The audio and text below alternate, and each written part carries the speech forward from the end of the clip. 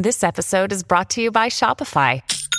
Forget the frustration of picking commerce platforms when you switch your business to Shopify, the global commerce platform that supercharges your selling wherever you sell. With Shopify, you'll harness the same intuitive features, trusted apps, and powerful analytics used by the world's leading brands. Sign up today for your $1 per month trial period at shopify.com/tech, all lowercase. That's shopify.com/tech. We are now here at this lesser, diminished version of CMMC 2.0. In this episode of Compliance Into the Weeds, Tom and Matt take a deep dive into the recent announcement of CMMC 2.0, which cuts back on the Defense Department's attempts to have a robust cybersecurity program for its direct contractors and contractors down the chain. We explore what happened, what it means, and where it will all go from here on Compliance Into the Weeds. Hello, everyone. This is Tom Fox, the voice of compliance, back again with Matt Kelly, the coolest guy in compliance, for another episode of Compliance Into the Weeds. Today, we take up the Pentagon changing its program of CMMC for cybersecurity. Matt wrote about this last week in a blog post entitled Pentagon Sounds Retreat on CMMC Compliance. Matt, could you start off telling us what the original CMMC compliance program was and what evolved into CMMC 2.0? Sure, Tom. So CMMC stands for Cybersecurity Maturity Model Certification, which is a mouthful, but it is essentially a cybersecurity compliance requirement for defense contractors bidding on government contracts, where you would have originally, the plan was that you were going to have to identify where you fell on a 1 to 5 level scale, and 1 being you're bidding on a very low cybersecurity contract like delivering food to army bases, 5 being the highest, you are developing the new missile guidance system for the Air Force or the Navy or something like that. But you had to identify what level of CMMC compliance you were supposed to achieve. You were then supposed to implement a series of internal controls according to a cybersecurity framework published by NIST, the National Institute of Standards and Technology. It was NIST 800-171. But, the higher up your level of compliance had to be, the more controls you had to implement. And then you would have to get an independent third-party assessment from a certified cybersecurity assessor. And so there's this whole big infrastructure that the Defense Department was trying to stand up for better cybersecurity. They unveiled this plan to the world in 2020. They got serious about it at the beginning of 2021. Supposedly, a very small number of large prime defense contractors were going to have to go through CMMC compliance starting this year. And the idea, the goal, was that 5 years from now, 2026, all businesses in the defense industrial base, roughly 300,000 firms, were going to have to be CMMC compliant with whatever level that you had to achieve. This would extend also down through your supply chain. We were going to really finally tackle cybersecurity in the supply chain once and for all. And Tom, now that it is here and starting to get rolling, the Pentagon retreated. So we no longer will have 5 CMMC levels. We will have only 3. Most businesses will not need to get a third-party risk assessment or assessment of their cybersecurity. You get to do a self-assessment. The level 3 people working on the most sensitive projects, they'll need to do a government-led assessment of cybersecurity. And by the way, all the plans to start a pilot project for CMMC certifications, that's all been suspended pending further rulemaking. So, Tom, what essentially has happened is businesses said, this is going to be too hard. We don't know how to do it. It's going to be too expensive. And the Pentagon retreated. We have a much simpler, more choose-your-own-adventure sort of approach to compliance in the defense contracting world. And you have to wonder, about the wisdom of that, because the last time I checked, cybersecurity was a mess in the Defense Department, and we have a whole lot of stuff that the Chinese and Russians and everybody else would love to see, and they're trying to get to it by coming in through the defense contractors. But we are now here at this lesser, diminished version of CMMC 2.0. So that being said, Matt, why do you think, or do you think the planning for CMMC, the original program, was less than ideal? Well, there are a couple of ways that this was less than ideal. Number one, we never had enough third-party independent assessors for the need that was going to be coming down the road rapidly.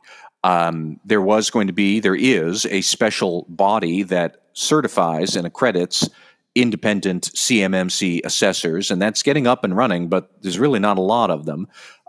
So if you are trying to get in on a large defense contract, or you would now normally be like a level 4 or 5 person or defense contractor, or you're trying to be a supplier to those people, you need to think about this. And now you don't.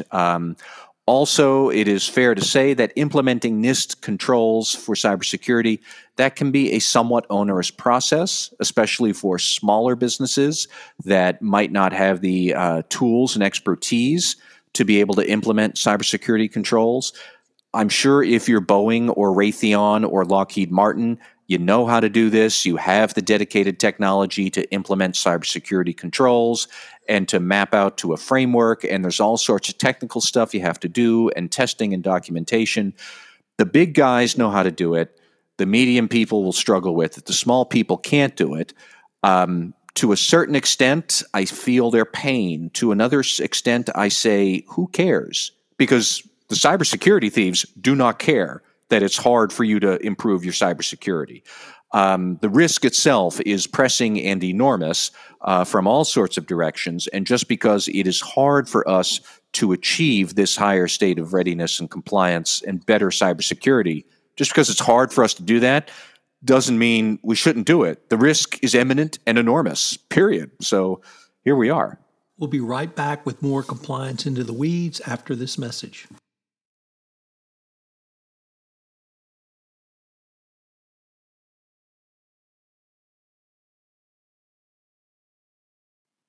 So lots of companies are in really precarious positions now, Matt, and because they're self-certifying compliance, but they still have disclosure duties if they're breached. Does that intersect this change, or is it really separate and apart? That is a separate headache that we could talk about a different day, and I do write about that fairly often, although it is true that if you are, in particular, a publicly traded company, and you have a cybersecurity breach, you have certain expectations from the SEC about disclosing some details of that breach to the public. Or if you are a critical infrastructure company, you may have disclosure duties to the federal government directly, to the CISA, which is CISA, Critical Infrastructure Security Administration, I think it's called. CISA is a fairly new agency that is in charge of developing standards and guidance for critical infrastructure, where if your defense contractor falls victim to a ransomware attack, or you're a pipeline operator and your system shuts down, which is not a hypothetical, we all know. That happened to Colonial Pipeline 7 months ago. If you fall victim in that way, in certain circumstances, you might have to report the breach to CISA. The Biden administration is leaning hard on companies to report ransomware attacks for law enforcement purposes. So even if you're not a publicly traded company, you still might have cybersecurity disclosure duties to other parts of the federal government. And this is not going away. Now, that's also true that was never going to go away, no matter if we had CMMC 1.0 or 2.0 or 10.0. You're always going to have those disclosure duties. CMMC was more to strengthen your cybersecurity so you can either withstand attacks or you can avoid falling victim to attacks. So, Matt, do you see any danger in these reduced requirements under CMMC 2.0 as being a defense or justification if a company is breached, or will they still face kind of full liability for not having a higher standard of cybersecurity?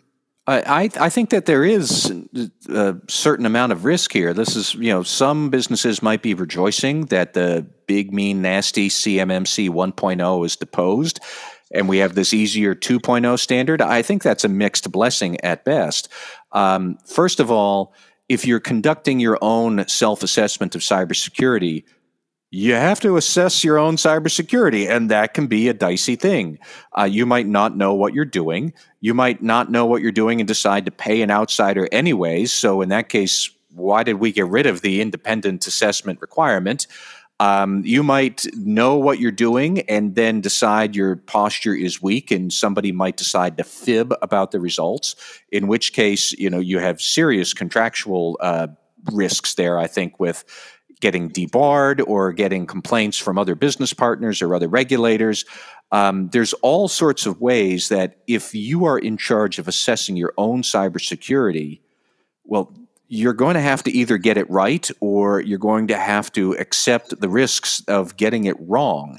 I've already seen some legal analyses that show you might have, for example, False Claims Act liability if, for example, you are assessing and attesting to the effectiveness of your cybersecurity on a government contract.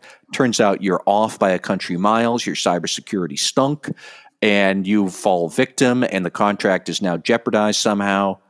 The false claims liability argument would be that, well, you were selling yourself as a great cybersecure business and you weren't. You were overcharging the feds for your business, so therefore that's a False Claims Act lawsuit. Is that going to be a valid thing? Is it going to go very far in the courts? I don't know, but it's not necessarily a headache you want to have. It costs money to be able to defend yourself in court. There's going to be messes like that. There's going to be follow-on risks of taking this responsibility on yourself and then potentially getting it wrong for any number of reasons. And that's, I think, is going to be a big deal. But there's another component to the federal government who oversees cybersecurity, and that's Congress. And perhaps we could leave the dysfunction out of Congress just for a moment, but is it possible that Congress would step in and mandate stronger cybersecurity, or is that a forlorn hope at this point? That is pretty forlorn because, Tom, I challenge you where you just said, let's leave the dysfunction of Congress out for a moment. You can't. We have to talk about the dysfunction of Congress because that's part and parcel of why we can't get this figured out and get this done. What's interesting to me is that just last week, as the Pentagon was sounding the retreat on CMMC to this lower standard, at the same time, the House Transportation Committee held a hearing on the need for cybersecurity regulation. And you'll be shocked to hear, listeners, that Republicans on the House Transportation Committee were generally opposed to imposing regulation. And they were saying that the Department of Homeland Security and various other agencies were trying to Bigfoot corporations' own efforts to address cybersecurity. What struck me most was that the Republican complaint was that the regulations were going to be onerous and prescriptive, and they would be distracting companies from, direct quote from several representatives who were saying this, but distracting companies from responding to cybersecurity attacks. If you think about that, what they're really saying is that responding to attacks is the more pressing objective. And I disagree with that. What's the more pressing objective is to implement preventive controls to reduce the risk of attack, to reduce the damage of the attacks so that you can strengthen your response when you do need to respond. But they basically were saying that, let's just leave the preventive measures off to the side because we're going to be so busy responding to attacks. That's nuts. And anybody in internal audit or control would agree with me if you just think of it this way.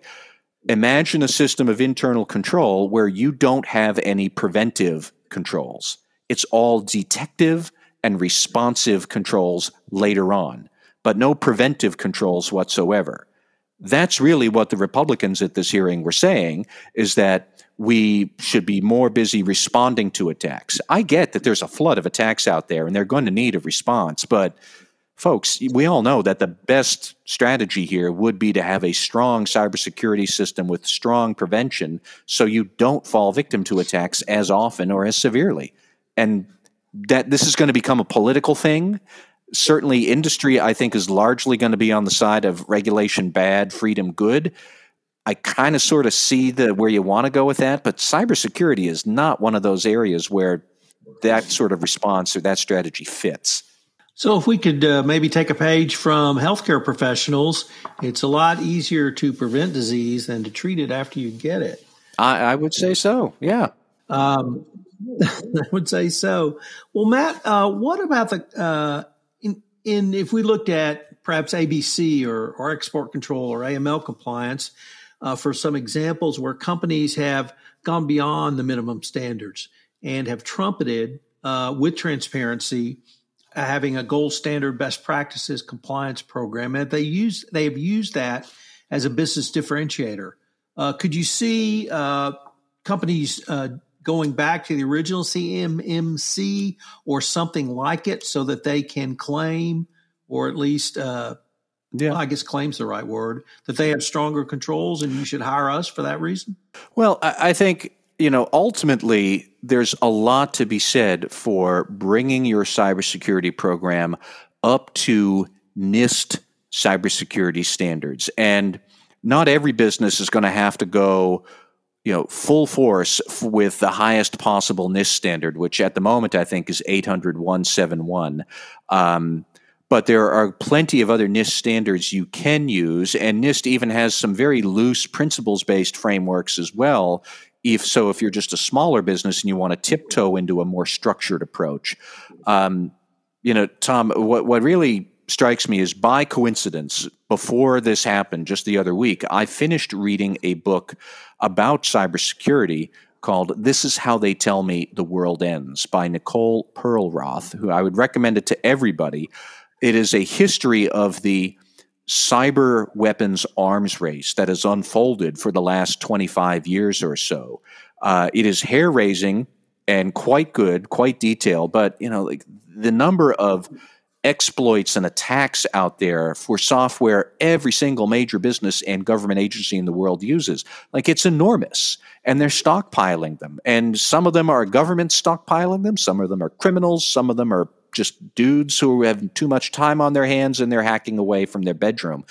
But all of it is predicated on companies being too slow or too flat-footed in implementing the proper defensive measures to really govern their software and make sure that their software is as bulletproof as possible.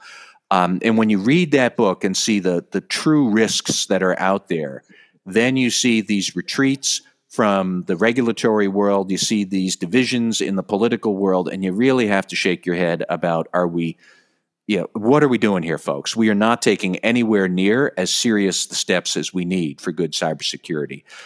NIST is going to be a great place to go. I'll always recommend it. If you go above and beyond, I think you're going to make yourself a better business partner for your customers, so I think it's wise.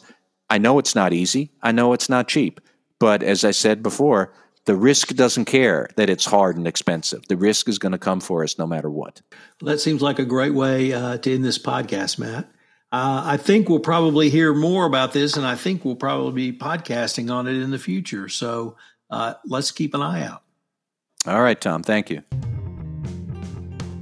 This is Tom Fox again. Thank you for listening to this episode of Compliance Into the Weeds. I'm going to link to Matt's blog post in our show notes, so check that out for additional information. I'd also like to tell you about the latest addition to the Compliance Podcast Network, Design Thinking in Compliance, where with my co-host Karsten Tams, we take a look at the social engineering tool of design thinking and how it can create greater efficiency and effectiveness in your compliance program. So check out Design Thinking in Compliance. It posts every other Wednesday. Compliance Into the Weeds is a production of the Compliance Podcast Network.